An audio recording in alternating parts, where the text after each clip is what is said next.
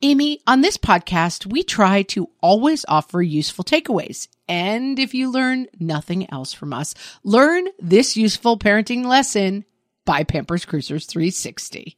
Pampers Cruisers 360 are the ultimate parent hack, the best diaper to use as soon as your baby starts standing or walking. Instead of ordinary diaper tabs, they have a unique 360-degree stretchy waistband that moves with your wild child. Pampers Cruisers 360 makes it so easy to change your baby, who probably doesn't stop moving just because they need a diaper changed.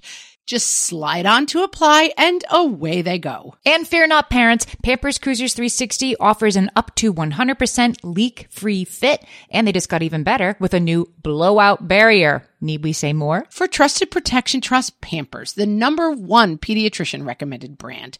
Download the Pampers Club app today and earn Pampers Cash. Then redeem your Pampers Cash for exclusive Pampers coupons, savings, and rewards. Only redeemable via Pampers Club. Pampers Cash has no cash value. Is that your kid eating cigarette butts over there? And I'd be like, oh, yep. What fresh hell? Laughing in the face of motherhood. Don't let the bumbo capsize. With Margaret Abels and Amy Wilson. I see Roseanne and it's like I start lactating. A podcast that solves today's parenting dilemmas so you don't have to.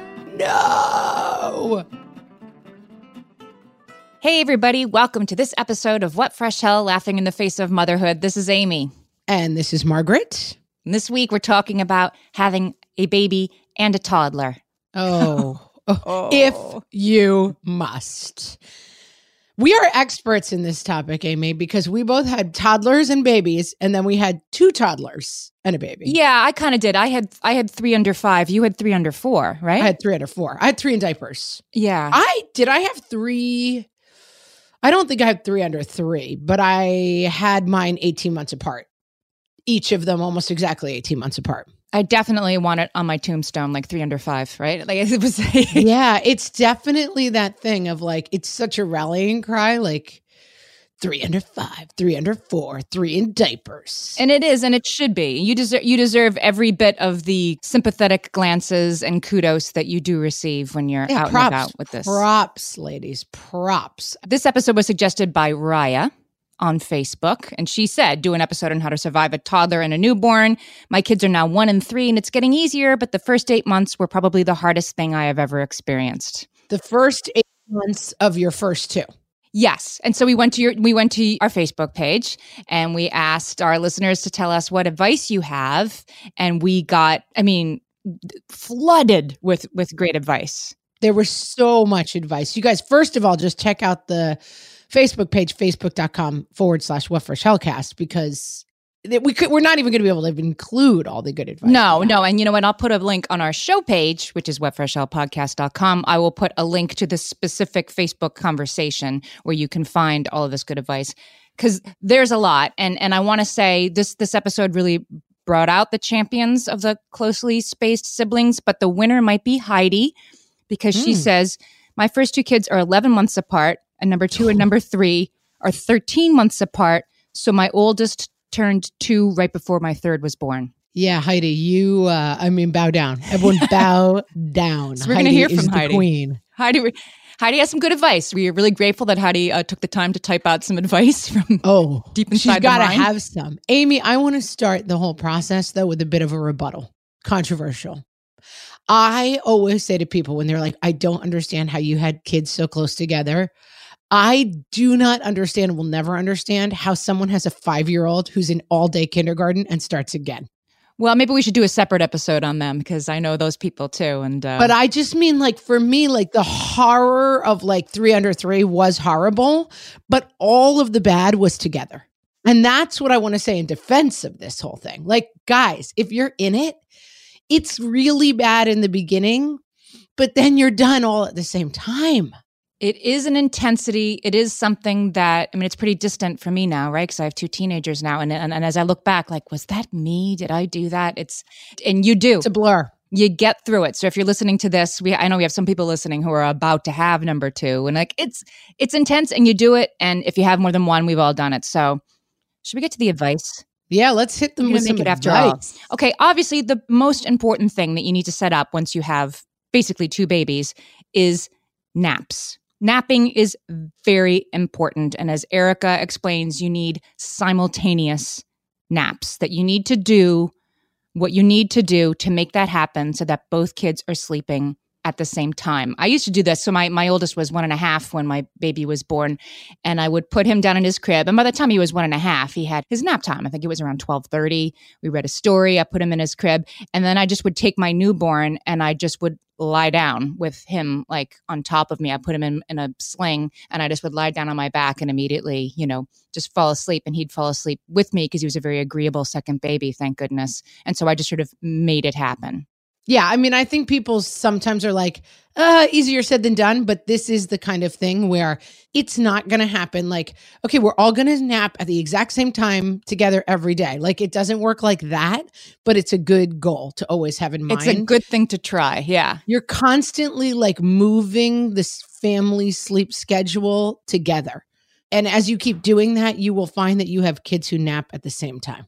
Samantha says, and I think this is good advice, don't mess with your toddler's schedule. Try to get the baby's schedule to sync with the toddler's. And it's true, a newborn, you can just, they're ready for a half-hour nap whenever, unless they're colicky. But so she does say, if you have a very difficult newborn and easygoing toddler, then flip it. Make the one that's more easygoing and flexible adhere to the schedule of the one that needs to be more set. Even with my first baby, I was breastfeeding and I implemented what I called snack and snooze. And it was like a 3-hour block in the afternoon where we just stayed in bed. And like he could like breastfeed a little bit and we would both snooze a little bit. And then I would wake up. And if I woke up, I would try to just relax and read a little bit. Like 3 hours in the afternoon, we were in bed. And it was snack and snooze. And then when that became his afternoon nap. And so that became the time I did it with the new baby. And that's the way, like, we're not saying like regiment and like militaristically, like now we sleep, but like carve out the nap times that are already there as times that are really quiet in the house. And your baby will start falling into that as a nap schedule. Anna Lynn called it family snuggle time. And she says kind of the same thing. Snack and snooze. It's the same thing. But there's an important underlying thing here, which is, Mom, this is for you too. Like, it's okay when you have 2 little ones and you were probably up a couple times during the night, that nap time, both kids are asleep. And if you need to lie there and be immobile for that to be happening, if you need to tandem nurse or you need to have one, watching Octonauts and then fall asleep and the other one's nursing and you kind of can't move for an hour, that's okay.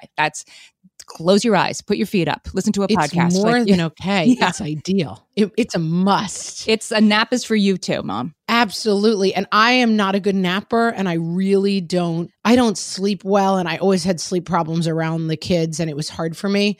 But I found even if I could just spend the 2 hours of my kid's afternoon nap warm in bed with the baby and the baby would sleep on and off, I found it relaxing. Like, don't lock yourself in mentally to like, we all have to fall asleep the second the baby falls asleep because that's when the counter starts and the baby's going to wake up. It's like, just try to take quiet time at those times and it'll start to come together. Raya did say that, she will sometimes drive around in the car because that will immediately make both of her little ones fall asleep. And at least it's time for her. She puts on a podcast. It's quiet. She's not holding them and they're sleeping. That's a good way to sort of create a nap time. If you're having trouble also like getting things to fall into place, it's like you pick the time of the day and it will follow. The sleep will follow if you carve out the times of the day. My kids napped at 9 in the morning and 1 in the afternoon every day. And just making sure those times were always set as nap times. Sometimes the kids didn't sleep during that time, but when I kept it consistent, then they all started sleeping at the times. It's not like it magically happens because some people might say, oh, but my kids don't fall asleep then. If you always keep the time, it will start to become nap time and they will start to fall asleep more easily. You have to stick with it. And I will say one thing that I was sort of semi-flexible on was where the baby was sleeping. Once you have more than one, my baby would definitely be napping, my second and then my third, on the go, in the stroller, in the car seat, et cetera, et cetera. Somebody told me, and I thought it was great advice, and I stuck with it, the baby should get one nap at home in the crib. One, actual just for you nap, because the other ones are going to be snoozing on the go. And that's okay. But I always tried to have one at home for the baby. Well, yeah. And then I had like a preschooler at some point while my little one was still napping. And it's like 12:30 pickup we could do. And then sometimes he would stay and it would be 1:30. And it's like, yeah, you're going to end up with a kid who falls asleep in the car. Oh, and it's the worst when of course, I wasn't doing car, I was doing stroller, walking around New York City, and you're walking home, you're trying to get them home for a nap because they'll nap. I would be pinching them while I drove. Like, don't fall asleep. God, right. And they fall asleep in the stroller. I remember like if the elevator would, sometimes an elevator gets to a floor and it goes like a ding, and it kind of, the ding, or just the way it sort of stops and goes up and down just a little bit, that would be enough to wake them. And like 7-minute nap, you, no problem. Fall to your knees and you're shaking your fist at the heavens and you're like, no. Yes. I had a gated house in LA. I mean, when I say a gated house, like don't picture a mansion. It was like a little house with like an iron gate around it. I would occasionally pull in, shut the gate, open the doors of the car, let the baby continue to sleep in the car, bring the other kids in and put them to bed, go back to the car and read a book. So then everybody was still asleep. Right. At the same time. Right. Many a time the stroller in our hallway with the napping baby in it. And you're like unzipping the coat like sons. Like, so I know. I'm just like, leave the coat, whatever it is. If you're hot, you wake up. Right. All right. So we figured out naps. Naps you got to do. It's a non-negotiable. I don't want to hear it's not going to happen. Just keep at it. All right, let's talk about sanity savers, things that will get you through this intense time. And one for me that I've talked about on the show before, but I think it's important, is when the baby comes, if your toddler wants to regress a little bit, that's okay. If they want their blankie out of the crib, if they want their passy more often, who cares? Like let them have it and worry about it a little later. In my case, if they've been pooping in the potty and now they're going back to diapers, just suck it up for another month. It's fine. Right. It's not time to die on any hill when you've got a 2-week-old and 18-month-old. Right, exactly. Let that go. Make like Elsa and let it go. The other sort of obvious thing, but we heard from so many people, is like TV. There's going to be more TV in your life for the toddler in the near term, and that's okay. And seriously, 3 people said that the thing that got them through was Moana, the movie Moana. Like repeated, Kelly, Raya, and Laura. God bless Lin-Manuel Miranda. He's saving us all. All said that their kid watched Moana over and over again. Laura said, having made it to 3 without watching a movie, my son has now watched Moana more times than I can count in his brother's 3 months of life. So he's made up for lost time. He has Moana memorized. I don't think I've ever seen Moana, but it sounds like, ladies, you should consider it. I would break into some Moana songs, but I don't want people to turn off the podcast. Anna Lynn says Boss Baby was the movie they watched over and over. So, take that. That didn't look like a great film. Everybody has from this phase of life 2 things. One is the show that their kids were watching. For us, it was Octonauts. And one is the show that they were watching while they breastfed late at night, which for me was Roseanne. Like, it's like, I just associate, I see Roseanne and it's like, I start lactating. Like, it's like, I would sit up at night and watch Roseanne. And the kids would watch Octonauts in the morning when I was tired. Like, it's like those shows are just burned in my memory. I watched Dr. Phil, which has completely gone over a cliff. But I will say, like, so my oldest is 16. Like 16 years ago, it wasn't actually completely horrible every day, just sometimes. And that's what I watched. It's just funny. Like, you just associate those things. I'm going to give you my biggest surviving with a baby and toddler. This was the key to my life. Find every fenced-in playground near where you live. And see, you live in New York City, so I think all the playgrounds are pretty much fenced, right? Yeah, we're lousy with playgrounds. Yeah, and they're mostly fenced. Of course, does the person remember to latch the gate when they come in is another question. But yes, there's lots of fenced-in playgrounds.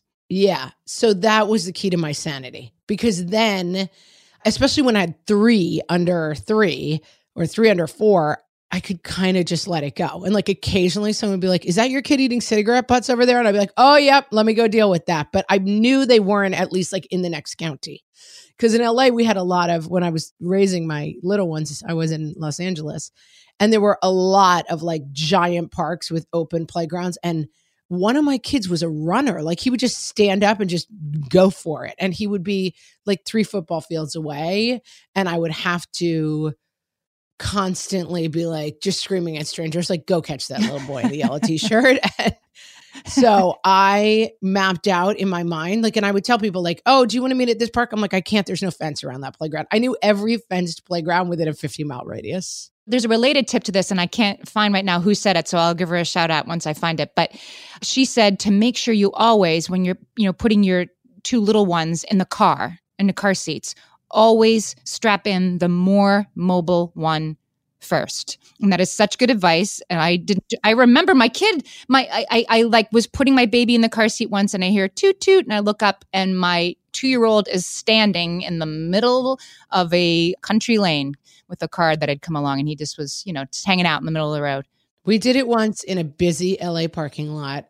I will say my husband did it and we had some words about it, but exactly. He unbuckled the mobile kid. And then as he was getting the baby out of the car, mobile kid like darted out between 2 cars in the parking lot. And thank God there was no one coming, because you must keep your mobile child contained until you have the baby all set and ready to go so that you can hold the mobile child's hand. And then you reverse it when you get back in the car. The mobile kid gets strapped first and then you deal with the baby. And that is like, it's just one of those mental notes to make. And then I have a hilarious example of this that I will share with you right after the break.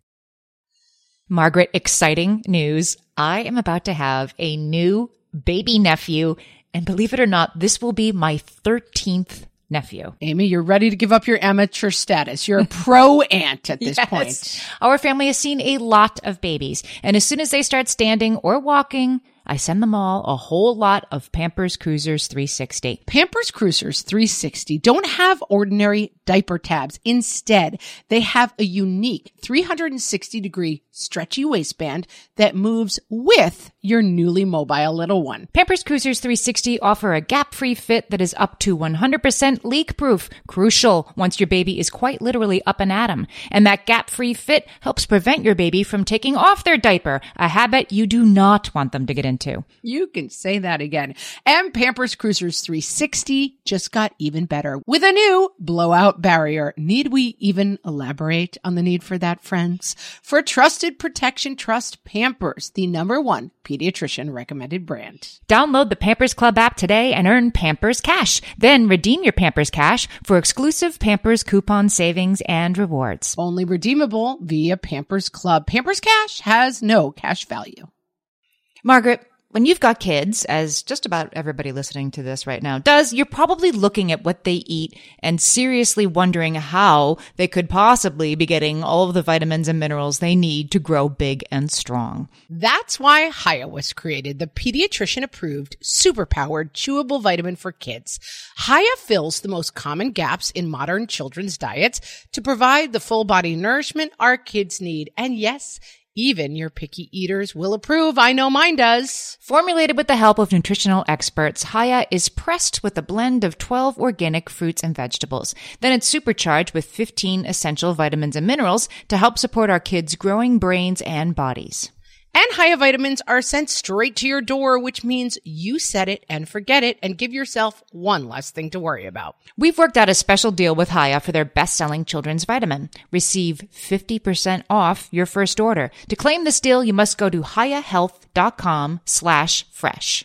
This deal is not available on their regular website. Go to HIYAHEALTH, hiyahealth.com/fresh to get your kids the full body nourishment they need to grow into healthy adults. Okay, my ultra example, Amy, of this tip is that we, for some reason, because I think we must be insane, took our toddler and baby ice skating, and it was a mistake. But my husband and I were both wearing ice skates, and then we were dealing with the baby and futzing around, and I took my toddler came over, was tired. I took off his ice skates, put them down, and then my husband had the baby. And then, of course, my toddler took off running, and my husband and I were both still in ice skates. So I'm chasing my toddler wearing ice skates through a park in LA, trying to catch him in downtown Los Angeles. And he like almost made it to the subway. And I was just screaming at people like, grab that little blonde boy, as I tried to like chase him through the streets of Los Angeles while I was wearing ice skates. Did you ever consider using one of those harnesses like you see people use at Disney World that I'm a little judgy about, but now I know why they use them? 100%. You should have no shame about using a harness, even if you call it a leash. I actually often thought about it, and I think we even bought one. I will say it's one of those problems that tends to peak and then disappear. Like right when I thought I can't handle it without the harness, I was fine without it. I think if you master your order of strapping and unstrapping the kids, the leash things become easier. But I had a runner, as I said, and I have no judgment for people who use a harness. I thought about it and I would have done it. I just kind of almost never got organized to do it. And then by the time I really thought about it, it wasn't really an issue anymore. Well, that's an important thing to pass on to people who are listening too. Like I had a runner for 6 weeks once. Like these things that when you're in them seem like this is your new reality forever is just a very intense but contained moment in your life. And what I will say about that is another big rule of mine at the time was anything that was panicking me, I had to wait for 2 weeks before I made a decision about it.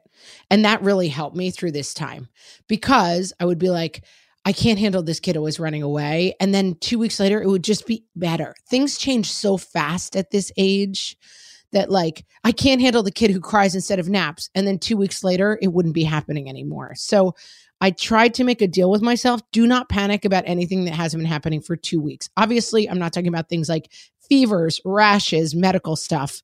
Deal with those right away. But behavior stuff that you're having trouble with at this phase, I would give it 2 weeks before you decide it's ruining your whole life. That's good advice. Missy said something about that was a little bit less ambitious than ice skating. She had activities that she could do with one hand ready to go. Like she had a basket where it's like, I could kind of do this puzzle with one hand. I can kind of stack these blocks with one hand so that she could be nursing the baby with one hand and playing on the floor with the toddler at the same time. And I thought that was pretty good advice, actually. At some point, my husband came home and I was playing soccer with the older kid while breastfeeding another one. And he was like, I think we've reached a new low. And I'm like, yeah, well, what are you going to do? Jennifer says her boys are 18 months apart and she joined a mom's group and that was her sanity saver. And that certainly was for me. Like just having a place you have to go, doesn't matter if it's cold or hot or raining, or like I would strap my boys in their double stroller and off we'd go to somebody's house where there were different toys and a grown-ups for me to talk to. And if you can find that, use it while you're home with both of them and get out. Absolutely great advice. And I had this Friday nights for me. So my husband worked like a pretty, like 9 to 5, although it was of course more like 9 to 7 kind of a job. And so from Monday to Friday, I was by myself with the kids all day, every day. And I started meeting another mom at a play space, indoor kind of play space at 4:30 on Friday afternoons. And then my husband would meet us there by 6. And so basically by 3:30 on Friday, I was kind of done. I was like getting the kids ready to get in the car and go. And then I would meet my friends. So it was like, it gave me like, if I can make it till 3:30 on Friday, I'm okay. And that helped me a lot. Yeah. You need a reason to get out of the house every day as much as it seems. You need a reason to keep going. Yeah. You need that 2:00 music together class with the tambourines. It gives you a structure for your day that. Hello, everybody. Right. We're glad to see you. And the baby likes that stuff just as much. All right. Well, let's move on to gear that works. I thought we had some good advice here too. Melissa said you have to make sure you get one of those frames for the car seat so that the baby's car seat can pop out and ka-chunk right into a thing that becomes a stroller. So if you get to somebody's house and the baby is sleeping, they can continue sleeping. Get one of those, people. That's non-optional, guys. That's non-optional. It's 2018. You got to have one of those. Colleen said that she replaced the glider in her son's room with a Lazy Boy recliner that was big enough to fit her and the baby and the toddler for what we were talking about before. What did you call it? Snack and snooze? Snack and snooze. You need a proper snack and snooze chair. And if you need to, move some stuff around and make that happen, I encourage you to get the best chair you can that can also fit your toddler for all the time you're going to be spending reading the Pokey Little Puppy. Oh yeah, that's a good one. Wherever it is, like get your space going. Baby wearing. I didn't figure this out until number 3. My first baby was a colicky baby and wouldn't tolerate it. And so I didn't try it with number 2. Like the story I told myself was like, my babies don't like baby wearing. And then I got to number 3 and I just had to. And she loved it. And she spent the first, year of her life on my front like I was a kangaroo. And a lot of people, Kelsey, Miriam, said that was their lifesaver. They can't live without. Melissa suggests keeping a carrier in your car all the time in case you need it. And I will say I went for the 3-kid stroller I had the double stroller, and then I think they call it a kickstand or something. Yeah. Because with a 3-year-old, in my case, if we went somewhere, like he wasn't really up for a really long walk. We go to the zoo basically. And I just pushed all 3 of them in the stroller, and people would goof on me and be like, oh my God. I mean, it looked like, those pictures of like, you'll see a country and it's like, there's 76 people on a motorbike and they're all riding along. Like that's basically what I look like all the time. But rather that than like have my trying to carry a 3-year-old while pushing a double stroller. It's not happening. Yeah. And I always had the carrier with me because often the 3-year-old would end up in the stroller and in the baby stroller while I was wearing the baby, because the 3-year-old thought he wanted to walk until he didn't anymore. Yeah, that's a tricky one because that 3-year-old is not, if you're at the zoo, I mean, the LA Zoo is in a Griffith Park and it's really hilly and it's a lot of walking and sometimes it's 110 degrees. And so my 3-year-old, realistically, I mean, people can do anything, but he was really miserable if he was walking for 4 hours in there. Now that zoos are about like habitats and not cages, you do have to walk like 1.5 miles before you see a single animal. That's the thing. And then it's like a red panda or something. Yeah. It's not that. No, it's You're not seeing good stuff until the kids are ready to get in the stroller. So yeah, have options. Have options. Let's talk about presets, because I this was a whole theme that developed in the comments that I was like, I don't know if I did this, but I would have been all over this if I thought about it. This is all stuff that moms of 2 who have gone through this say that you should do while you have both hands free, because at least 3/4 of the time you won't have, well, let's say half the time you won't have any hands free, and then another 25% of the time you'll have one hand free. So these are the things you do when you have both hands free, that you plan ahead so that they're ready. Okay. Hit me. Raya said that she would have a surprise. She called it the surprise basket. And because you know how when you sit down and nurse the baby, this is 100% of the time when your toddler will decide they need you to get up and get something. Like they're pushing your buttons. Well, I need this. And so she had a basket of snacks and I don't know, books. And she doesn't really say what was in there, mostly food, I guess. But she had it ready for the toddler so that when the toddler was like, I need you to get me, as soon as you're like stuck for 20 minutes, you can say, go to your surprise basket and you can pick out anything you want. And she said it was really worth it. And it's like the love measurer thing too, which is like, do you love me more or are you going to stay with the baby and nurse it? Yes. And it kind of gives you an opportunity to be like, I made you this very special thing. Yeah. Kara said the same thing. It's a little precious, but make it work for you. Kara said the same thing, like have the snack ready before you sit down and nurse, and then, let stuff happen. Like she says, if your kid dumps out all the pieces of the puzzle and they made a big mess, okay, there's a big mess. Is anybody bleeding? No. So just leave it for a while. You're going to have to give up some measure of being able to follow around your toddler like you used to and sort of render their every moment sort of contained and maximum learning and all that. They're gonna have to learn to wander and do stuff on their own a little more. So just be where you can keep an eye on them. And spoiler alert is a good thing. Yeah, it is. It's a good thing. Like the whole thing of tweet, like, oh, it's how do I get my kid ready? And oh, now they have to share my love. Relax, everybody. That's everybody through the history of time who's ever had a sibling, and we all live to tell about it. Like, yeah, these are not permanently psychologically scarring things to have to say. And I still say it to my 10, 8, and 6-year-old every day. We are a family. That means you don't always get your first choice. Sometimes it's someone else's first choice. Sometimes it's someone else's day. It's good. These are good lessons. The world revolves around you, and I meet your every need all day, every day is for the birds. It is. And it also developmentally, interestingly enough, it coincides with a time, assuming that the average toddler that we're talking about here is going to be somewhere between 1.5 and 2.5 years old when the new sibling comes. They are at an age where they want to do things by themselves. I buckle this by myself. I get my own this. I hold my juice myself. They want to do that. And so it is very important that you lean into that and, zhuzh their independence and let that be something that you really hold up as like, oh, wow, Daddy, look at how she's doing that all by herself. Like lean into their independence because you're going to need them to be more independent. And they kind of want to be. So let it be a wonderful thing. Yeah. And at this point of life, that like every kid is always like, I do it myself. Like that's what you hear from them. So great. Go do it yourself. I got a baby to deal with. Marcy had good advice.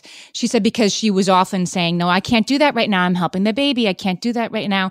that she would sometimes make sure to say to the baby, who's an infant, right? To say like, I can't do that right now. Like, I hear you crying, but I can't help you right now because I'm getting Connor his lunch. That you make sure you return the favor. That's smart. I used to all the time say to whoever my baby was in earshot of the toddler, like, no, you can't go to the grocery store with mommy. You're the baby. You're going to stay home. Only Connor gets to go to the dentist with mommy. Like, I would always take opportunities to explain to the baby how they weren't old enough to do whatever I was trying to get the toddler to do. And it worked. And I will say that this is something we still struggle with as a 3-kid family, which is that there are kids who, for whatever reason, demand more attention at different times. But sometimes like one kid overall demands more attention or is just like the kind of personality that sucks up more of the oxygen in the room. And my husband and I at 10, 8, and 6 will still have the conversation where I will sit him down and be like, we need to pay attention more to our middle kid now. We need to take 2 days and make it his days. Like, just to try to avoid the thing of like, the reason I will say it is because I'll notice that one of the kids is like kind of just going for a lot of negative attention. And I'm like, oh, that's right. We've been spending too much time on the kid who is high needs. And we need to just take 2 days to really make it about a different kid in the family so that we're not always just dealing with the kid who's the squeaky wheel. Monica said this, and I thought it was a really important thing, like, and related to this, like the toddler is maybe going to get a little bit more difficult, and they may need you to like lean into that a little bit, as you say, and prioritize them a little bit. She said it really helps to be empathetic about, without getting too precious about it, empathetic that your toddler has had their daytime one-on-one buddy, assuming that you're home with them, has been taken away. And if you can be empathetic, well, that does kind of suck, and you're letting them have their blankie a little bit more, that's going to help you through this. If they're choosing this moment, you have a colicky baby and you have mastitis and the toddler's being more demanding, it's a lot. But if you can remember, like, nobody asked them, then it does help you sort of be empathetic. And we have a big overall, lots of people suggested go-to piece of advice on that. And we're going to get to that right after this. Hey there, I'm Debbie Reber, the founder of Tilt Parenting and the author of the book Differently Wired. The mission of Tilt is to change the way neurodivergence, whether that's having a learning disability, having ADHD, being gifted, autistic, or some combination of all of the above, is perceived and experienced so differently wired kids and the parents like us raising them can truly thrive. On the Tilt Parenting podcast, I get to talk with authors, therapists, educators, and parenting experts who are committed to this mission. I ask the questions my listeners are most curious about when it comes to supporting our kids. And in turn, my guests share strategies for challenges, out-of-the-box ideas for navigating school, best practices for therapies, tips for advocating, and so many thoughtful insights on what it really takes to help our kids grow up feeling seen and respected so they can create awesome lives for themselves. I know that raising a differently wired kid can feel overwhelming and isolating, but I promise you, you are not alone, and it can feel so much better. If you're on this parenting journey, come listen to Tilt Parenting. Together, we can shift this paradigm and show up for our exceptional kids with hope, possibility, and joy. Hi there, I'm Andrea Owen, self-help author with 19 translations of my books, global keynote speaker, and life coach. My podcast, Make Some Noise, has been serving up self-help in a simple-to-digest way for the last decade. The topics brought in each episode are practical and easy to implement around topics such as working through fears that keep you stuck, different modalities of therapy, managing your negative self-talk, and more. We bring you guest experts, solo episodes, and I even coach listeners on the air around relatable struggles. I also do my best to weave my sense of humor into some heavy topics because, let's face it, life can be pretty hard, and it's so much better when we can have some fun while walking through our challenges. Whether you're seasoned in personal development or just starting out, Make Some Noise podcast will help you become the best version of yourself, the person you're proud of when you look in the mirror and show up in your life. Simply search Make Some Noise with Andrea Owen wherever you listen to your podcasts.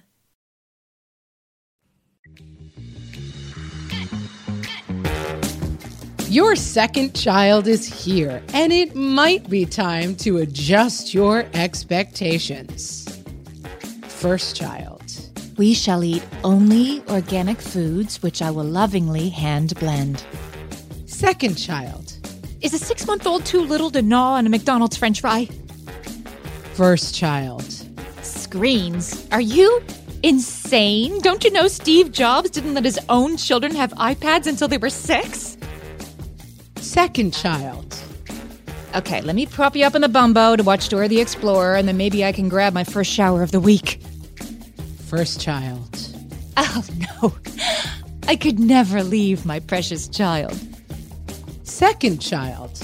Honey, if you don't book me a sitter and get me out of here this week, I am going to lose my mind. First child. We will maintain a rigorous nap schedule from which I shall never veer. Second child. The baby's asleep. Everyone lie down. Now! This could be our only chance. Move, people! Move! This has been your guide to adjusting your expectations after a second child from the What Fresh Hell podcast.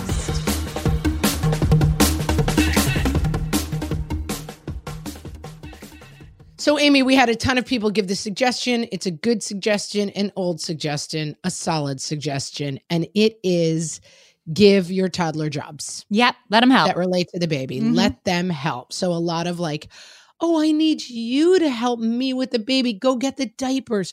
Could you help me feed the baby? I mean, be careful with this because it involves a lot of eye stabbing with a spoon when you let the toddler feed the baby, in my experience. But a lot of like, you have a new important role helping with the baby. Yep. Heavy praise and clapping afterwards, Kelly says, and that's important too. Like, wow, you just got the blanket. And Raya makes a good point. Again, it's the preset thing. She says she would leave the wipes, the blanket accessible for the toddler.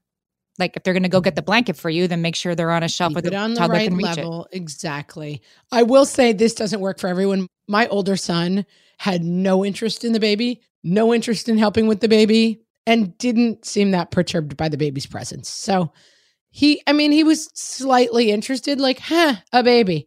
But we didn't do a ton of this, so. It depends on the kid. Mandy said the same thing. She said, my daughter was not happy with the baby and was not a helper. And so don't try to make this happen. It'll either work for you.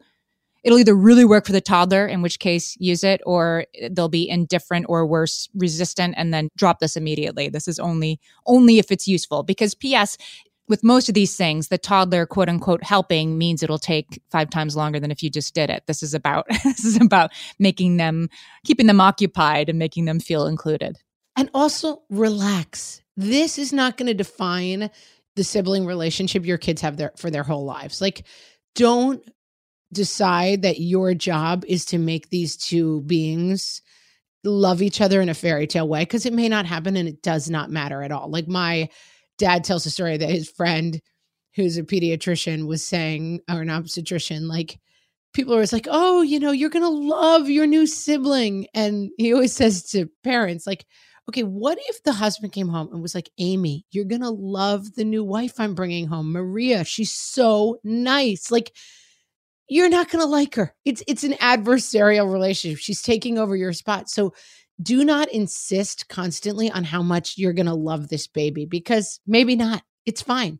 You'll get the picture. There'll be at some point. We all have the pictures in our photo albums of when the toddler propped up with the baby when you first come home at the hospital. You'll have those photo moments and you'll take them. And then other times the kid will be indifferent or perhaps openly hostile. And then you just keep them separate for. Right. But if you spend your whole time being like, oh, 2 best friends, oh, freaking frack forever, like relax. They're not even really that cognizant of each other. It's not, don't try to force that. You'll drive yourself crazy. That's not something that you have to put on your list, right? Let's talk about letting people help. It's complicated because if you're breastfeeding, which a lot of us are, your partner can't help, can't get up with you in the middle of the night, can't do those nursing sessions, which take a long time in the beginning.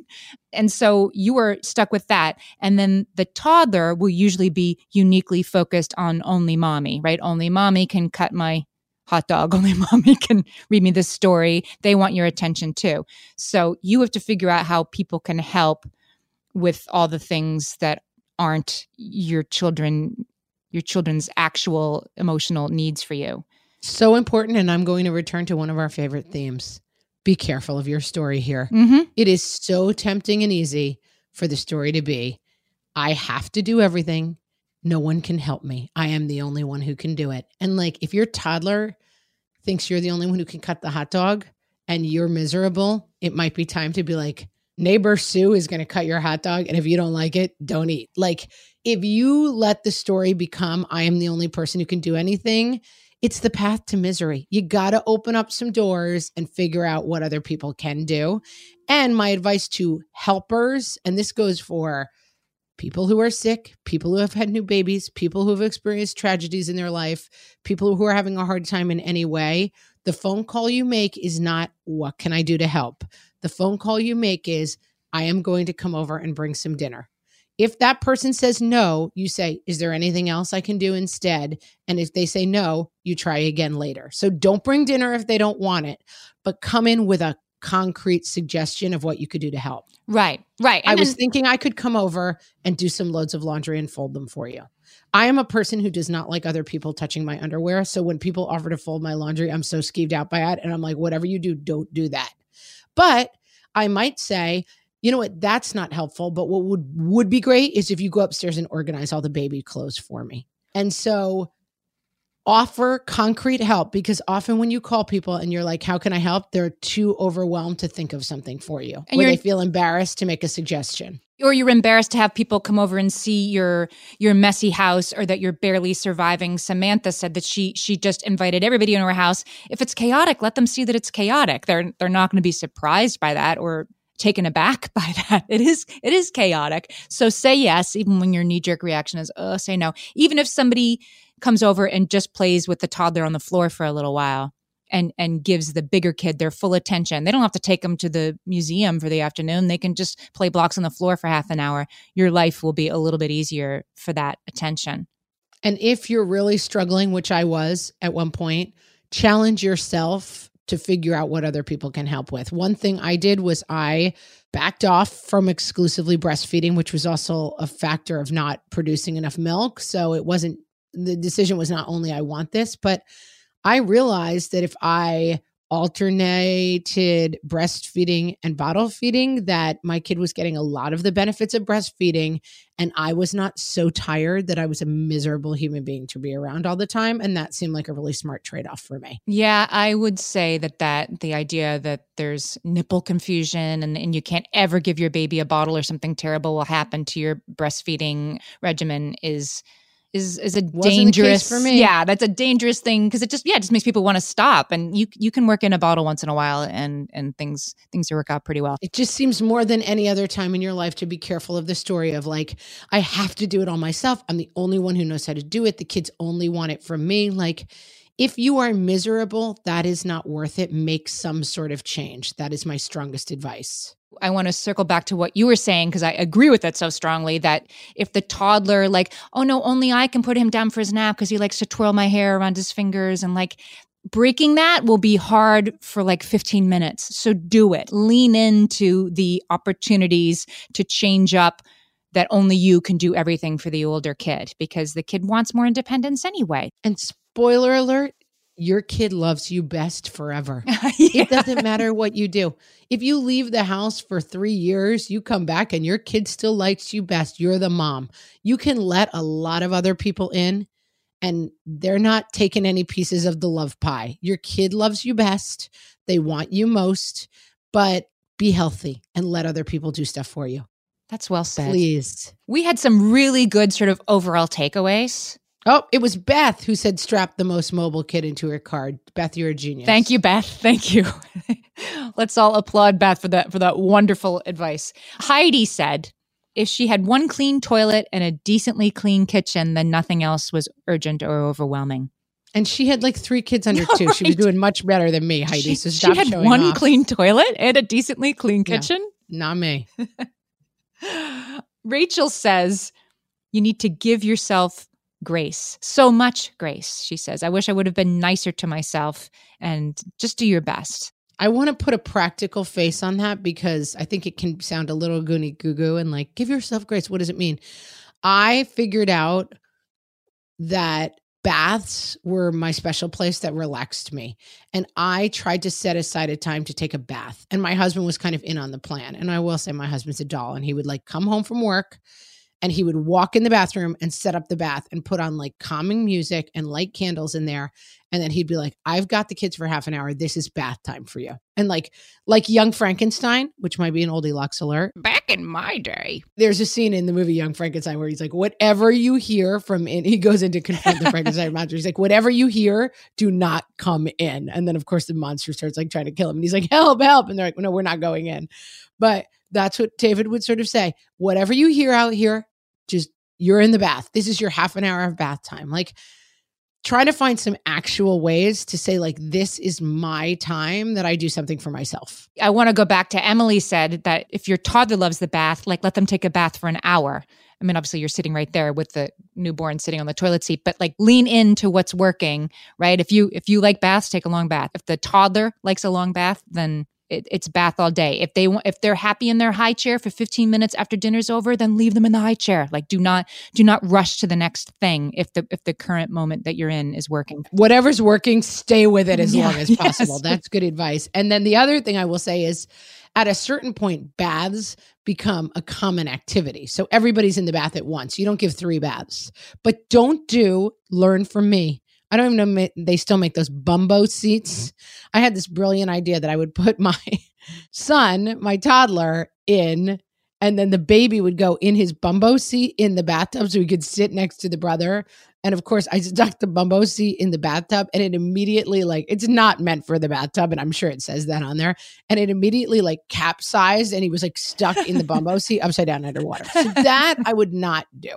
That was a mistake. Learn from me. But you're right. That's what the arc is bending towards here. That's one of my overall takeaways, that this gets easier when your kids stop needing different things at the same time. Ugh, right? Heaven. When your newborn is nursing 6-8 times a day and your toddler isn't potty trained, like that's hard. This all starts getting much easier once it's lunchtime at 12, nap time at 12:30 for both of them, bath time at 6:30 for both of them, and story time and bedtime at the same time. Your life will change once they are doing the same things at the same time. And so move towards that, baby steps, because the sooner you get there, the sooner this will get easier. Absolutely. And that's what I always tell people who are like, I don't know if I should have another. I'm like, you're already doing all the things. It takes no more energy to put 4 more chicken nuggets on the plate and serve it than it does to make 4 chicken nuggets. Like now you're just making 8. Like the beginning is a little bit hard until the baby kind of gets on the schedule. But then it's like,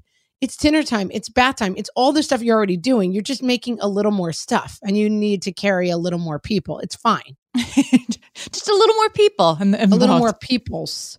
And I will say other giant takeaway advice, which I've talked about before in the babysitting episode, I think. I started getting my neighborhood very young. I think at the time she was like 13 years old. She was not a babysitter. She would come from 5 to 7 at night. I would pay her, I don't even know what, $8 to $10 an hour. It was not a lot of money because she was a child. Just to have another set of hands. I would be in the bathtub and then I would call to her and say, hey, take the baby, put a diaper on him. And then I'm going to get the other kid out. It was literally like hiring a second set of hands for the 2 hours a night that were the hardest, which is like, I'm trying to make dinner and bathe the kids and get them to bed. Very, very helpful and cheap. You can do it with a 9-year-old. Like it does not need to be an expert person. It needs to be a slightly reasonable human with 2 hands, basically. There is no shame in that game, right? They're helping you. You're still doing it. They're helping. It's crucial. Yeah. And like a lot of kids like to have something that makes them a little bit of money. They like to practice babysitting.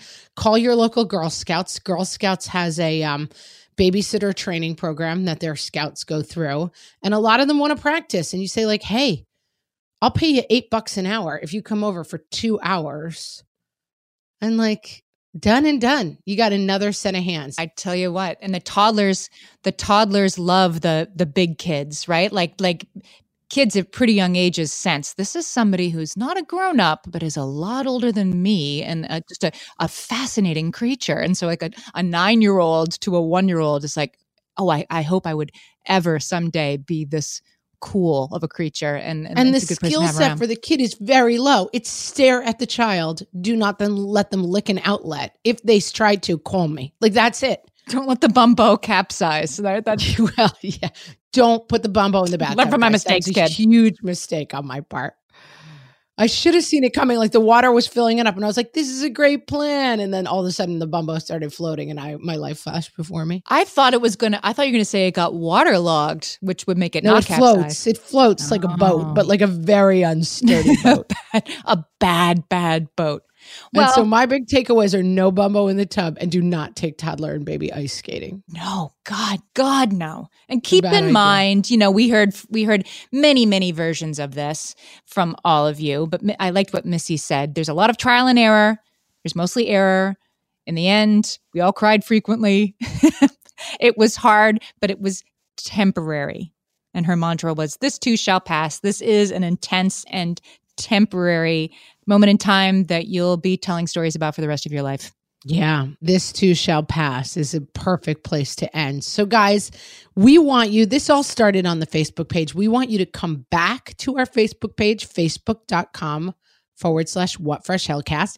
And now you know about our Facebook community and group, and we want you to come there and have lots of great conversations with your fellow moms. Yeah, so it'd be good for the people who are moms of two to help each other out with what's working and not working. You can also go to our Instagram, which is whatfreshhellcast, or our Twitter, which is @WFHpodcast. And we're going to have some links and fun stuff on our website, whatfreshhellpodcast.com, as always, and also a link to the new community if you're having any trouble finding it on Facebook. So come talk to us, guys. And don't forget, if you have a friend who's expecting a baby and already has a toddler, got to share this post on our Facebook wall and let her know about it. Help her out. Tons of good info. Absolutely. Thanks for listening, guys. We'll talk to you next week. Thanks, guys. Bye-bye.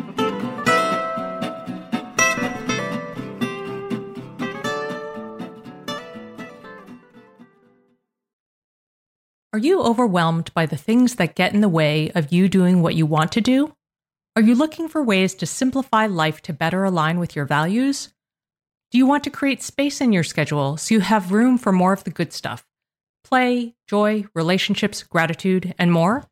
If you answered yes to any of these questions, I invite you to check out Edit Your Life, a podcast to help you edit the unnecessary from your life so you have more room to enjoy the awesome. Through episodes with me, Christine Coe, and a range of super smart, compassionate, and thoughtful guests, you'll come away with big picture insights and practical ways to declutter your home, schedule, and mental space without getting bogged down by perfection. I have always believed that small moments and actions matter tremendously. My goal is to help you find agency and space in your life through doable baby steps that will leave you feeling accomplished instead of overwhelmed. Check out Edit Your Life wherever you enjoy your podcasts. Lynn, this time of year, parenting can be such a flusterclux. You've come to the right place. I'm Lynn Lyons, and I've been treating anxious families for over 30 years. I'm Lynn's sister-in-law and co-host Robin Hudson. Join us for Flusterclux, a podcast for parents who worry. Wait, that's everybody. Yeah, these last few years have felt like one long anxiety attack for so many. Why do you think parents are always surprised that a podcast about anxiety relates to them, even if no one in their house has an anxiety disorder? Well, worry is human. Everyone does it, and anxiety shows up when we face uncertainty. All the parenting tips you've taught me have been essential. I love to break it down into skills we need to manage worry in our families. We've covered so many topics: depression, burnout, meltdowns, perfectionism. Don't forget scary mothers-in-law. Right, but of course that's not my mother-in-law. Because that's my mother. And a listener. As a psychotherapist, I like to teach parents and kids how to respond to everyday moments in healthy ways. Managing anxiety really can be taught. It really can. And I'll even tell you what to say. We talk about serious stuff, but without being too serious. Anxiety wants everything serious. Anxiety doesn't stand a chance when we're laughing, even about the tough stuff.